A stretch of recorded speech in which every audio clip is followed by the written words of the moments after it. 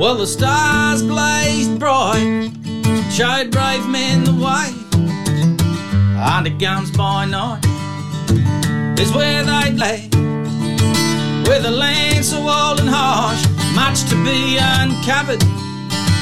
These stories we will tell on Australia Rediscovered. Come hear about it all with Rico on Australia Rediscovered. Alrighty, and welcome to episode 4 of Australia Rediscovered, the podcast. This week we are going to be talking about one of the fair income absolute legends of Australian exploration, and I am not talking about my very good friend Dingo Dave, who is with me right now. Hello, mate. Hey, mate. How you doing? Going all right. How are you? Mate, not complaining. Back in Queensland, which is good to be here at this time of year. Bit of stuff going on at the moment, but yeah, tonight is, or this episode, mate, that is a ripper. Yes, John McDouall Stuart. Now, Stuart is a very, very, very famous name in Australian exploration. He is a dude that did so much. And what I really love about Stuart's story is it's not that hard to get out there and check out some of the places where he went. That's it. You know, you and I together would have crossed, how many times have we have crossed Stuart's path in the last 4 or 5 years, mate? Yeah, there's so many a lot. Epic locations. Yeah. A lot. Yeah, literally dozens of times we would have crossed over where he and his various expeditions had been or found, in many cases, first people to be there. Yeah, that's right. Stuff. And later on in this episode, we're going to have our very good friend Ben Castler from Adrenaline Off-Road join us. Ben does tag-along tours. He's got a great little store in Sydney Southwest in the Rellan, TJM store, where he also does a bunch of other stuff there as well. And he's going to talk to us about some of the places that you can go to experience Stuart's country. And there's some great spots to choose from there. I can't wait to see what he's come up with. Yeah, looking forward to catching up with Ben. We went camping together at the end of the year, I think 2 years ago. We pretty much got blown off the campsite. This crazy storm, and when the storm came through, which caused an early pack-up. But, yeah, good to catch up with you. Yeah, well, Ben and I have actually got together to do some tag-along touring stuff, so I don't have to tell you too much about it. You already know, but Dingo and I obviously are hosting some pretty cool tag-along tours, and Ben also does a bit of tag-along tour stuff, so we decided to get together and do a few things together as well. So I'm hosting some of Ben's tours, and Ben will get involved in some of our tours, and I think he brings a lot to the table. That the dude's got a wealth of knowledge and experience from touring the country, and it's going to be really good to see what sort of stuff we can come up with together. It's going to be a heap of fun. Yeah, Ben and I were working on a big project, a big sort of industry project, which obviously has been put on hold now with all of the dramas. But looking forward to that one kicking back off again too. Yeah, fingers crossed it won't be too far away.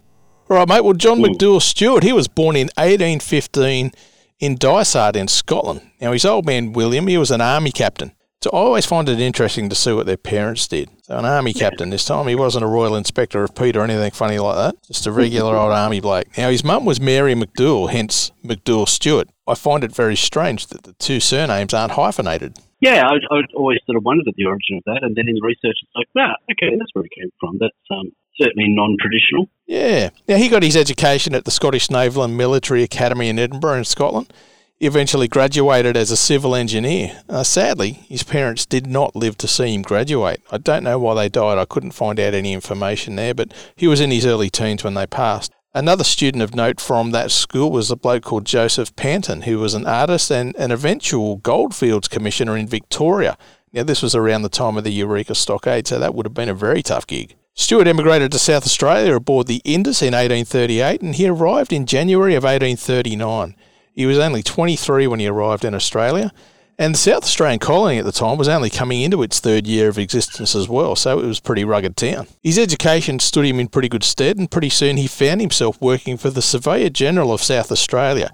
His boss, get this, was the one and only Captain Charles Sturt, the bloke who had solved the mystery of the inland flowing rivers of New South Wales. And if you missed our earlier podcast on Sturt, go and check it out. His story's pretty epic too. Yeah, the thing that jumps out with Stuart, of course, is just how many times he crosses over the histories, the stories of the other great explorers. He's kind of the sort of the missing link between a whole lot, well, not missing at all really, but kind of the link between a whole lot of different activities which were happening all around Australia at the time, and this guy seemed to either be crossing paths with or competing against or working with so many of those other famous names.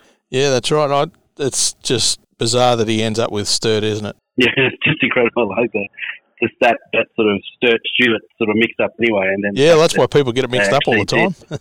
Oh, totally. Yeah, they travelled together. Yeah, and one little vowel. There you go. Stewart ended up leaving the Surveyor General's gig in 1842 to take up a job in the Mount Lofty Ranges as a private surveyor. So he was working for himself, and he was also a part-time grazier for a while there. A couple of years later, in 1844, the aforementioned Captain Sturt was gearing up for an expedition into the interior, and he thought enough of Stewart's skill to ask him to join the trek as the expedition's draftsman. In other words, he was the bloke who did all the techie drawings and map drawing and that sort of stuff. This particular mission, as we discussed in the Sturt podcast, made it further north than any other exploration before it, but it was a proper tough job. They found no inland sea, which is what they were hoping to do, and they reached what we now know as Sturt's Stony Desert, and of course a little bit further to the north, the mighty Simo, the Simpson Desert. The second in command, a poor old bloke named James Poole, he died of scurvy, and that prompted Sturt to give the second in command role to Stewart. I'm mixing them up already. Like the others, Stewart suffered pretty badly from scurvy, and so much so that he was actually unable to work or travel for around about a year after that expedition. You know, how often do we see scurvy as being the reason that things turned around? You know, here we are in an age of 6 different types of multivitamins sitting on every shelf in the supermarket, which would just makes it a non-event, you know, and yet for so much investment, so many people's lives, so many missions ended due to lack of just that basic nutritional supplements. So, yeah, well, scurvy was pretty common disease suffered by explorers and people that travelled long distances and were, away for periods of time. Now, as we know now, it comes about due to a lack of vitamin C, and they actually knew that then as well.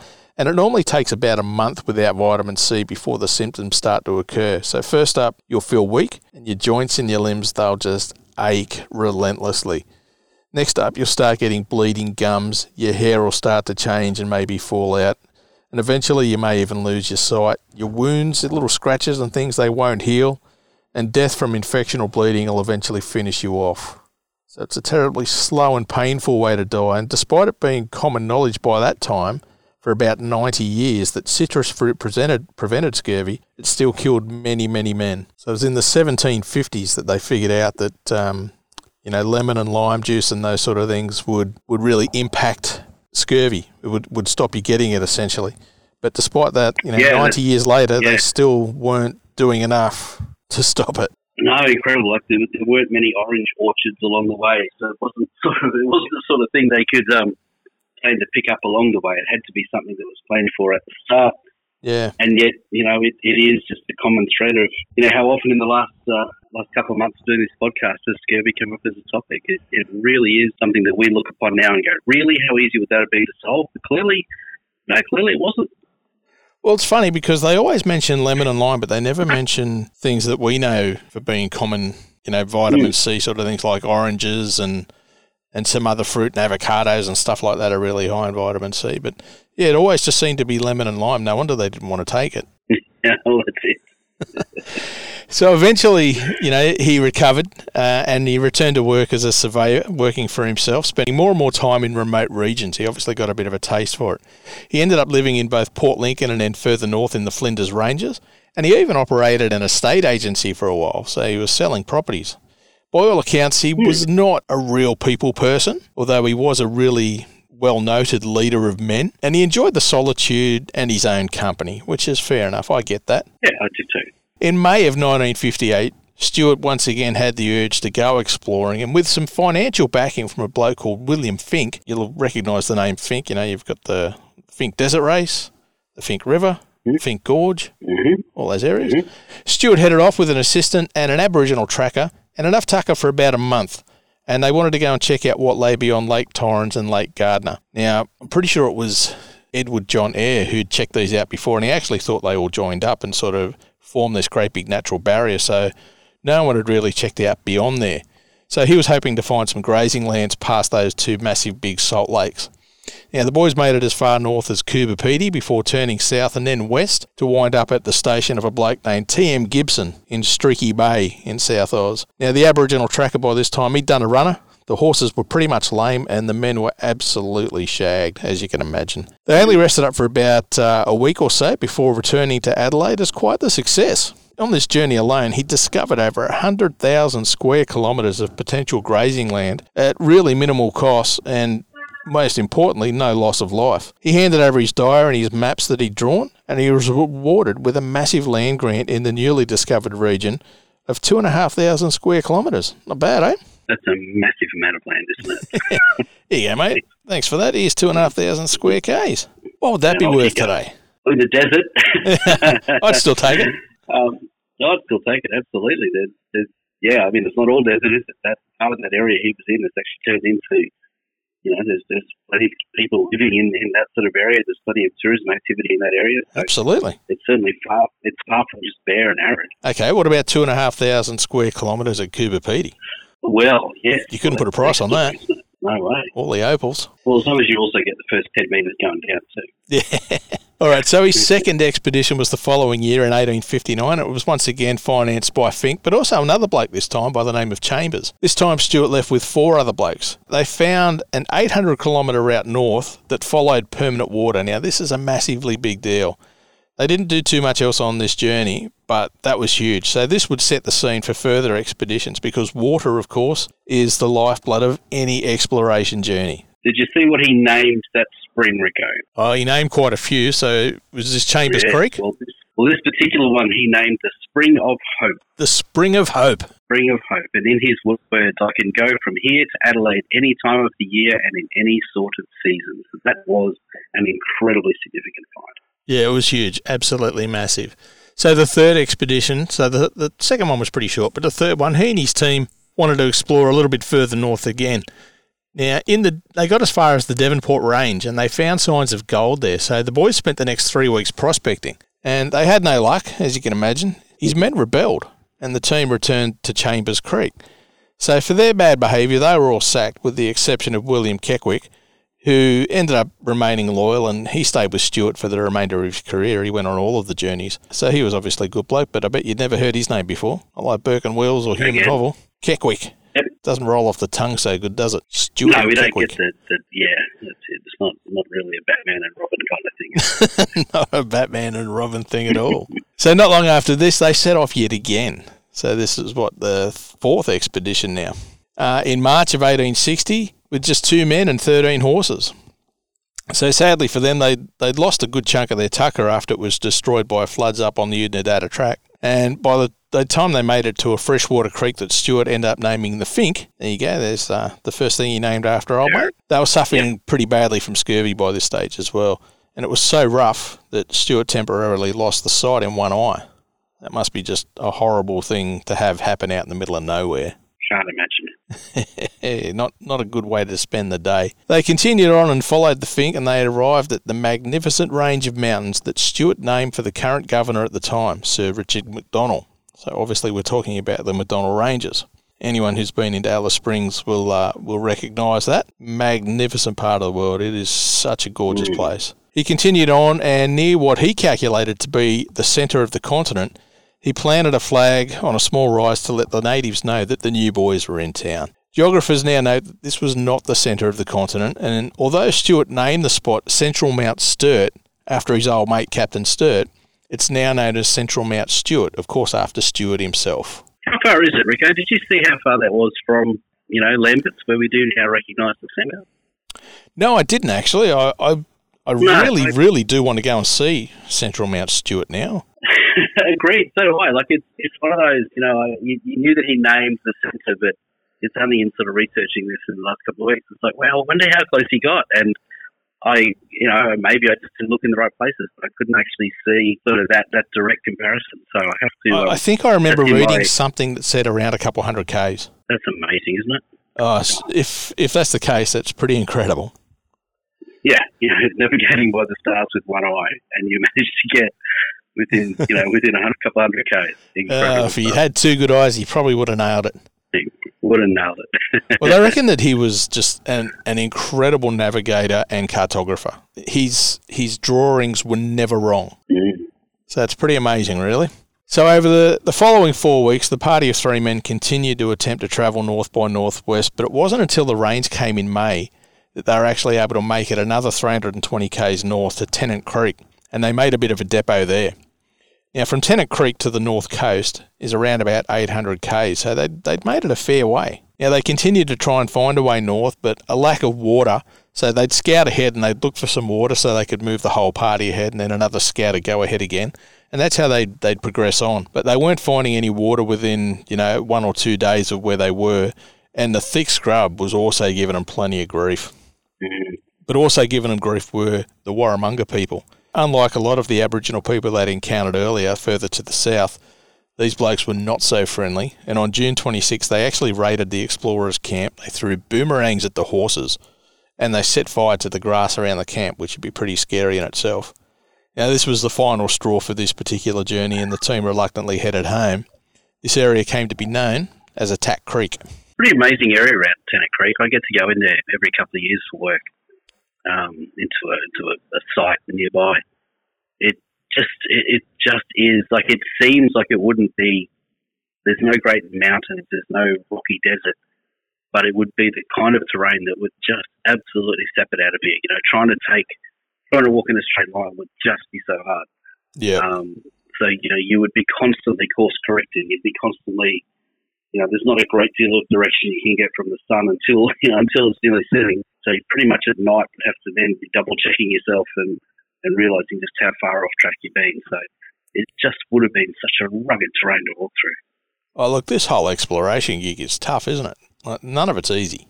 There's rocks in there, mate. There's no glamour involved in it whatsoever. No, you don't even get to tell anyone that you did it if you don't make it back. That's right. It's an up and back trip. All right, so they decided at Attack Creek they'd had enough. Now, they turned around. They had over 2,400 k's ahead of them. They had scurvy, their supplies were short, and the horses were not in great condition either. Now, they headed on regardless, and despite all of this, as Stuart typically does on most of his trips, he made pretty good time.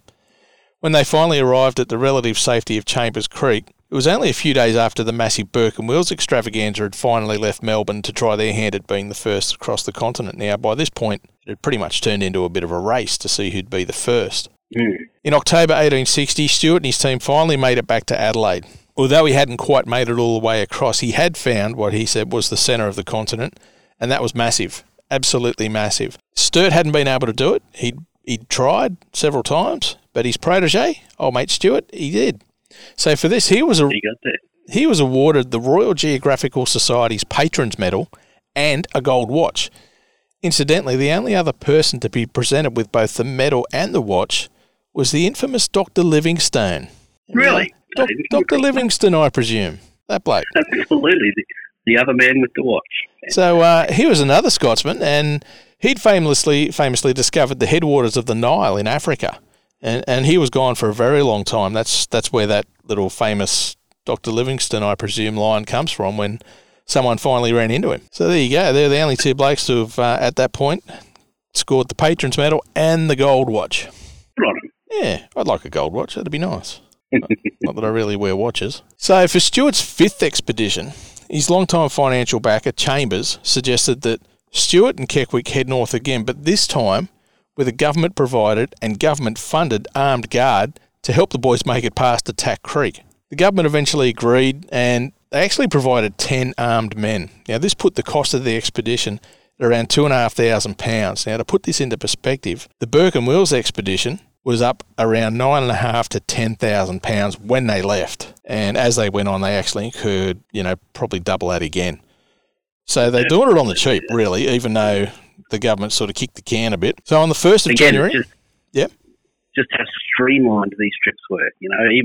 Even with the extra men there as basically an armed guard, it was still a really streamlined, cut to the bone. Everyone who was on the trip had a reason to be there. Yeah. Just love the way he put his trips together. Yeah, Stuart was famous for that. He was really, I wouldn't say frugal, but yeah, he didn't take anything he didn't need to, and it made travelling vast distances a lot easier than obviously the Burke and Wills boys found it when they first kicked off, that's for sure.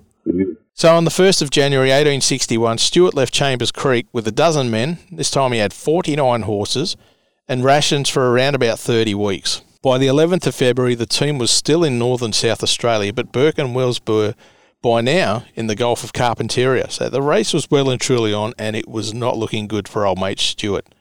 They reached Attack Creek on the 24th of April 1861, and right about that time, Burke and Wills were barely able to walk into their base camp at Cooper Creek after having crossed the continent only to find it abandoned. Charlie Gray of the Burke and Wills party was dead, and Burke and Wills themselves only had days to live. They'd done it, they crossed the continent, but they also paid the ultimate price. The difference between the Burke and Wills party and Stuart's could not be more polar opposite, really, when you sit down and take a look at things. It just was staggering that how different it was when you consider what they were trying to set out to achieve the same thing. I'm so looking forward to the time we're going to spend looking into all of these guys in more detail, particularly Burke and Wills. What we perceive about Burke and Wills and what the actual reality was to two starkly different things. And then when you contrast them to the other exploration efforts, including Lansbury, including the others that were sort of the search parties, just such a different way of going about things. And that's right. The reality was they still succeeded. They just didn't make it back alive.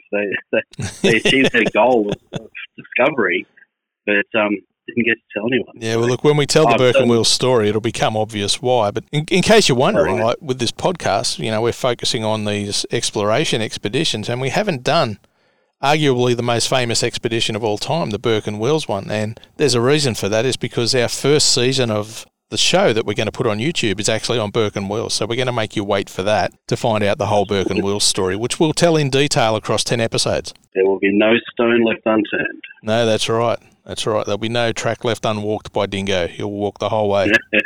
Camels and all. In period costume. That's right. I'll see you in a cabbage leaf hat. All right. So meanwhile, Stuart battled on and continued north, and he made it as far as a place he named Newcastle Waters, which is just south of the present-day Daly Waters. After several failed attempts to go on and more trouble with the locals, they turned around and started to head home again. When Stuart arrived home, he'd heard that Burke and Wills were missing, and he immediately offered to go and join the search for them. That's the sort of bloke he was. Despite the fact that he had led 5 journeys into the region, he'd never lost a man, the South Australian government were reluctant to fund such a mission. Their focus was on establishing a route for the new overland telegraph, which is sort of why Burke and Wills were doing it as well, because someone from the private sector had put up a fair chunk of money for the first person that could create a practicable route for this overland telegraph. So there was a fair bit of coin on offer. It's probably worth somewhere in the region of $250,000 today. So yeah, definitely worth getting out there and having a squiz, I thought. And the massive, state pride of having it either come into Adelaide or come into Melbourne or... Well, at this point, we're talking the 1860s, and the way that everybody got their news from back home, as they still called it then, from England, was via ships. And it was important to get this news as quickly as possible. Now, the ships would take 3 to 4 months to come across. And in the news that they carried, there'd be things like the prices of grains and iron ore and other bits and pieces that really would have an impact on colonial life and things that they would send back to Mother England and things that they would buy from England. It was all really important. Now, by getting the telegraph, you're getting the news first, which makes you very, very important. Now, Adelaide had been getting the news first by ship ever since it came into existence a few years previously. And it was the one thing that made Adelaide worthwhile. So when the race was on to get this overland telegraph that was going to come from Darwin, well, they wanted to make sure they got that as well so that they could be the centre of the country when it came to putting the news out there. So, yeah, they were pretty invested in making sure that it was them. So it was with this goal in mind that the government did finally decide to fund a 6th expedition with Stuart again at the helm. And once again, the lion's share of the funding, however, was provided by Fink and his mate Chambers. They left Chambers home on October 23rd, 1861, and it didn't take long for disaster to strike, though. Just south of Gawler, one of the horses reared, and it smacked Stuart in the head and knocked him out cold. The horse then trampled his right hand, dislocating fingers, and tore the flesh and the nail from another finger. It was so bad they thought they might have to amputate. After some very basic medical attention, Stuart caught up with the party 5 weeks later. They'd sort of continued on slowly and then waited for him at one of the last stations out that way. Once he caught up, the party continued on and they made really good time to Newcastle waters, reaching it in just 4 months. When you think about they're walking and on horses, that's pretty spectacular. That's a whole lot of country, isn't it? Oh, it's a whole lot of rugged, hot, inhospitable country too. This time they made it further north. First they made it to Daly Waters and then on to the Mary River. Now the Mary River had already been mapped. I think it was by Gregory, Augustus Gregory. On July 24, 1862, Mankey hand and all, Stuart made it to the beach at Chambers Bay, just east of present-day Darwin. He'd done it. He had crossed the continent from north to south. How good was that? And that was after 6, 3 concerted pushes north. Just how impressive it was that their first trip to Newcastle waters enabled them then the second time round to just get there so much quicker. So that's that real.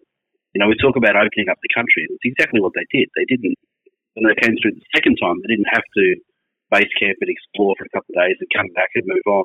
They could actually walk with purpose. They knew where the waterholes were. They knew, they knew where there was reliable capacity to actually keep on moving. So that's what opening up the country was all about. And they proved it themselves. Yeah, exactly right. Now, Stuart himself, he was a small man. There wasn't much of him. He was around 5'6" and he was about 50-odd kilos. But he was determined. He was fiercely determined. He didn't really care too much about how much he suffered. He just had to achieve what he set out to achieve. He'd endured 6 horrendous expeditions into the most inhospitable land on the planet. He'd suffered numerous bouts of scurvy. He'd suffered malnutrition. He ended up with a disease called trachoma, which is a horrible eye condition that leaves the insides of your eyelids rough like sandpaper. Every single blink hurt. He was in such poor condition on the return journey and virtually blind from sun sightings, glare and scurvy. He spent most of his time on a gurney between 2 horses, and he never really did recover his health. When he got back, he sorted out his diaries and his maps for publication, as they always do, and he left Australia on the 23rd of April 1864 for Britain. He died just 2 years later in London, and he was only 50 years old. I think that's horrendously sad. Yeah, 50 years old, but what a 50 years. Here we are 130 years later, and so many Australians who really aren't into the exploring thing, or well more than 130 years, still know his name, and they do recognise, without the detail, they do recognise what amazing things he must have achieved. Yeah, that's right. Yeah, I actually found I can't find it now. I found the name of the condition which finally took his life, and it was basically a softening of the brain is how it's actually translated back into English from French. Oh, it's like you at camp after a couple of sherbets. A softening of the brain. Never happened. It never happened. Oh, mate, I'll put it on Facebook one day, then it'll be real. Yeah, I can do that too. Yeah. Now, look, like a lot of explorers, Stuart often named many places after his backers and his mates and important people of the day, and he rarely named places after himself, unlike some others out there. I'm looking at you, Sir Thomas Mitchell. But anyway, places that have been named after him include the Stuart Highway, of course, one of my favourite roads. Sections of that road have no speed limit, and lots of it's 130 k's an hour, so that's a top place to spend some time. Stuart Street, which is a main road near ACT. McDool Peak in South Australia. Stuart Park in Darwin. Of course, there's Central Mount Stuart, which was initially Central Mount Sturt. Stuart Creek in far north South Australia. Stuart High School in Whyalla. Like all of these guys that we've spoken about so far, the electoral divisions.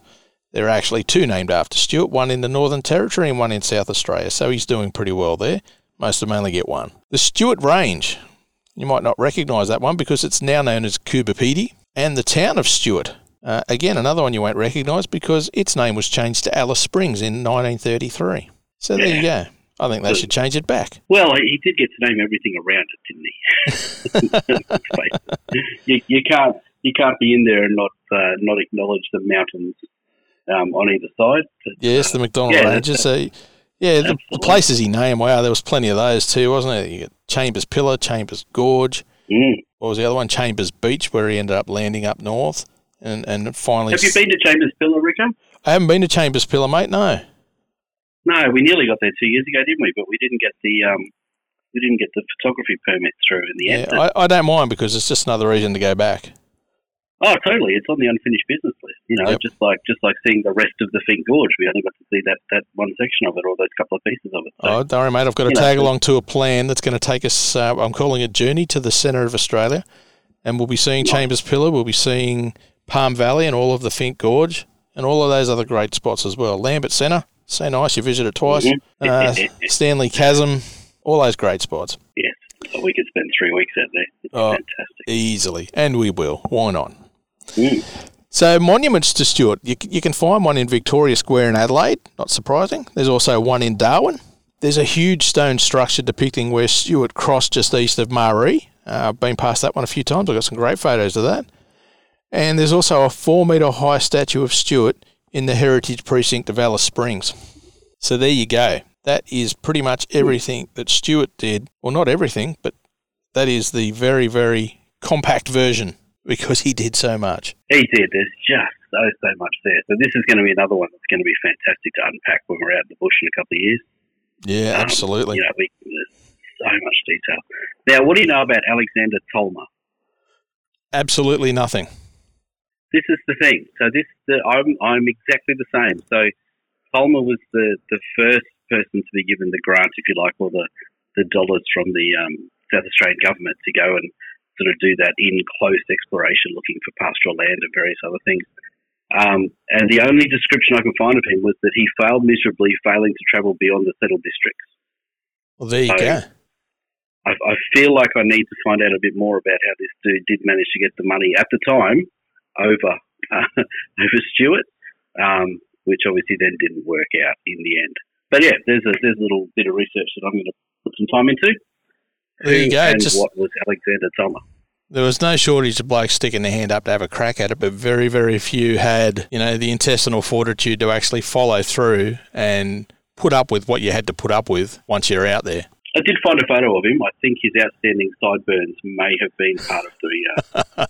It slowed him down. The reason for success or failure.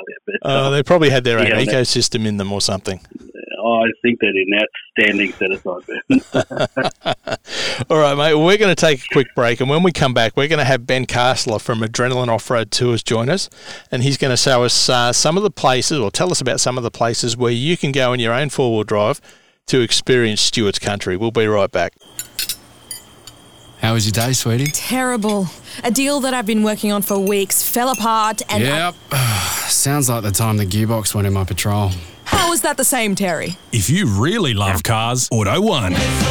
Now, as the owner of Patrol, I hope the gearbox does not go in my Patrol. And if it does, I know exactly where to take it. I'll be taking it to the Adrenaline Off-Road Centre in Sydney Southwest, which is where my very good friend Ben Castler runs his business. Welcome to the podcast, Ben. Yeah, very good. Thanks, Rick. How are you? Oh, mate, loving life.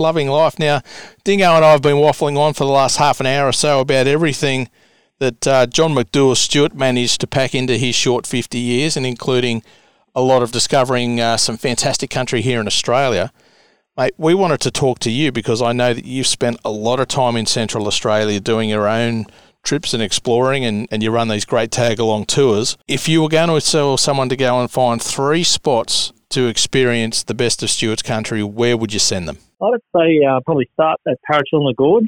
So it's in the Flinders Ranges near Blindman. Stuart commenced some of his expeditions from Chambers Creek, which is now called Stuart Creek, and he would have passed through that country starting off those expeditions. It's amazing, the scenery you got there. It sort of looks like a painting as you're driving through it all. Yeah, awesome stuff.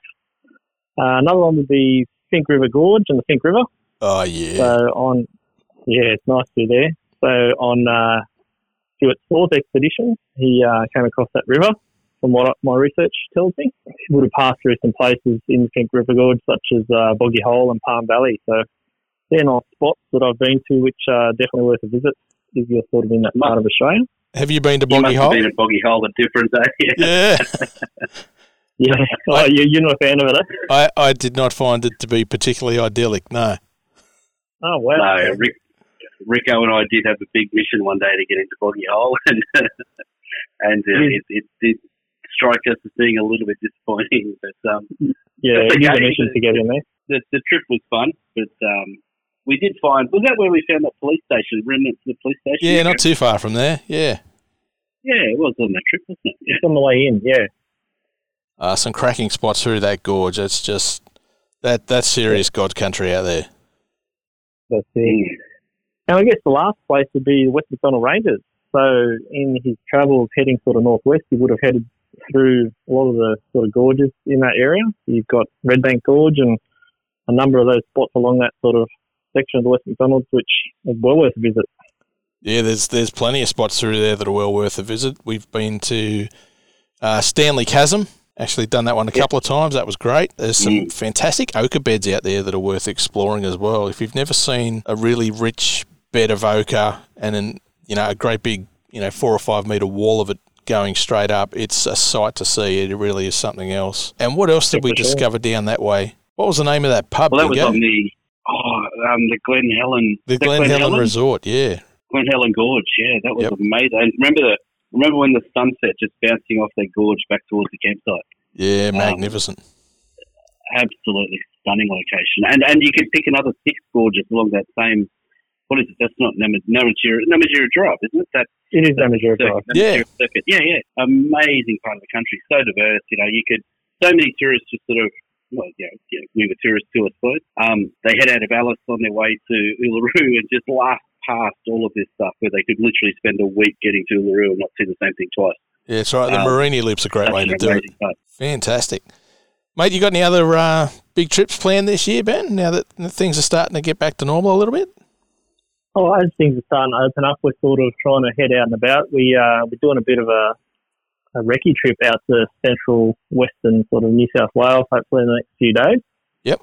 We'll check out some spots there for some future outings. But as the borders open up, we're going to continue to reopen the tours that we were sort of starting to plan for this year. Yeah, awesome. Well, I know I've got a couple planned as well. I've got one going up sort of kind of in that area. We're going from Coffs Harbour out to James Blundell's farm, which is just over the border there in Queensland.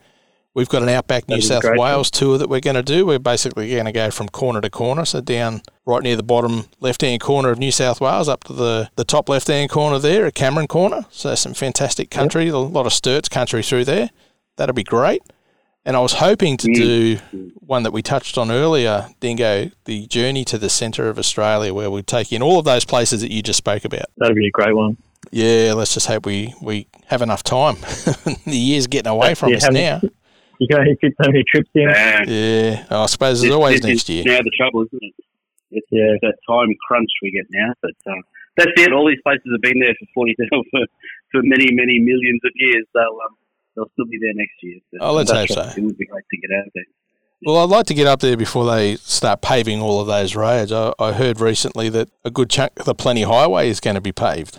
Oh, really? Oh, well, yeah, from Tobermory Station through to around Gemtree, I think, or maybe a bit further. Wow, okay. So that'll certainly change things out there. It will, but, you can understand. I did read a report the other day on, I stumbled across it, on the extra cost at the moment because those roads are in such bad condition, what it's costing per kilometre to transport cattle. Yeah, I can imagine.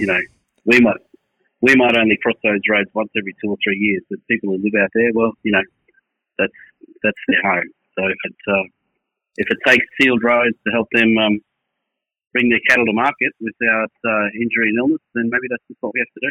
Well, my take on it is it's very much like the Cape. Everyone's hammering on about the Peninsula Development Road being paved. I don't think anyone goes up the Cape to drive the PDR. I think they go up the Cape to do the telegraph track and all the other fantastic places that are available up there. And this country's sort of the same, really, where we're talking about. No one really goes up there to drive the Plenty. You go up there and do the binge track and get across to Mount Dare from Gemtree and those sort of areas. But if you're only going out there to drive the Plenty, I suggest you might want to have a look at your itinerary. Yeah, absolutely. If the Plenty or the PDR is your idea of the ultimate adventure, then you just need to stay in the Kmart car park. That's sort of where we're at. We're so judgmental, aren't we? Terrible humans. Well, we are, mate. We are. But, the adventure isn't on those main roads. Those main roads are there for the people who live there. The adventure is found off to the side. And, if you're not prepared to have a bit of a look around for it, then, maybe do a bit more research or maybe don't go. Yeah, or maybe jump on it's a bit of jump on a tag-along tour with Ben or myself. That'd be great. There you go. That's I've done plenty of tag-alongs too, both as a participant back when I was starting out and obviously now that I'm in this position I'm in now. But the only way in many ways to find the hidden gems is to go with someone who knows rather than just, you can't just trust Facebook to tell you everything, and, the people who tell you this, that and the other, you don't have permission to be there, you shouldn't be in certain locations, whereas, reputable tag-along tour operators, they have the permissions, they've got the contacts, you're actually going to see more when you're travelling with someone who should be there and who knows where they're going. Yeah, well That's said. right. And when you're sort of limited on time, everyone's only got a limited amount of time they can take off each year. It's best to sort of hit the spots rather than spend your time searching for those spots. Yeah, absolutely. Yes, and absolutely. You're sort of benefiting from their years of knowledge as well. They've done all the hard work, we've done all the hard work to find these great spots and find the special places. So when you're out there with that limited time, as you say, you're not wasting it on, just another dirt road. Exactly. And, I've been on tours where, there's been maybe the focus on a certain day wasn't where I wanted to be, but it just became another part of my unfinished business list. And, then I went back 10 years later without a tour or on my way to somewhere else. So you're never going to see everything all at once, but to maximise your time out there, having someone who knows where they're going is quite simply the best thing you can do in your planning. Yeah, totally agree. All right, well, on that note, if people would like to find out more about the tours that you're running, mate, with Adrenaline Off-Road Tours, what's the best way for them to do that? So they can look at our website, adrenalineoffroadcentre.com.au, or they can hit us up on our Facebook page, and we list all our tours under the events section that we do both on our own and in conjunction with you. That's right, and there are a couple of special ones up there at the moment. I've got my ugly head on them. That's it. You've leading a few for us at the moment. Yeah, it's good fun. Langlo and Hill End. Yeah, that's right. Looking forward to that. Actually, had a mate ring me up tonight telling me that he's going to be on one of those Hill End tours. So I told him to make sure he prepares his cast iron stomach. All righty, Ben. That Hill End one, we got very close to Hill End a couple of years ago, didn't we, Rick? I've never explored there. So. Okay, no. I've spent quite a bit of time around that area. I'm an absolute sucker for a bit of gold, fossicking and prospecting. So, yeah, I've dug up many a bullet and aluminium can out at Hill End. Yeah. Not much gold, though. About 100 years too late. Never mind. All right, Ben, we'll leave it there with you, mate. We really appreciate you being involved and getting on the podcast and sharing those epic spots with us. And look forward to seeing you out on the track soon, buddy. Thanks, guys. Cheers. All right, Dingo, we're going to wrap things up here as well, mate. So if people want to find out more about what you're up to, Dingo, tell us about your Facebook page. I have a Facebook page at Dingo Dave, and I also have Instagram at Dingo Dave 4x4, and obviously most of what I do sits in the Australian Off-Road Academy, where, sad to say, I'm back to Fraser Island this weekend, mate. We're celebrating the opening of Kingfisher and Eurong Resorts again at limited capacity, COVID safe and all the other things. But I'm going to spend the weekend on Fraser doing a bit of content over there because why not? Well, I'm very glad that they're opening, and I'm very glad that they're welcoming guests. I'm not very glad that you're going and I'm not. I'm not going to lie. I will send you many, many photos. No doubt. I think I'll turn off Facebook this weekend. All right, if you'd like to find out more about our tag-along tours, you can head across to our Facebook page, which is Australia Rediscovered with Rico. You'll find all of the tag-alongs there in our events page. You can also head to my website, rico.com.au, and go to the tag-along page there. You'll find out even more information, and that's where you need to go if you'd like to book yourself a spot on one of the tours that Dingo and I are hosting and some of the other tours that we're running in conjunction with Ben and Adrenaline Off-Road Tours. You can also check out my other Facebook page. I seem to have so many pages these days, which, of course, is just Rico, and you can go Facebook.com/Rico4x4. You'll find me there. Thank you so much for listening to this episode of the podcast on our mate Stuart. What a hero he was. And we look forward to coming back to you in another fortnight with a new one. Cheers, folks. Thank you.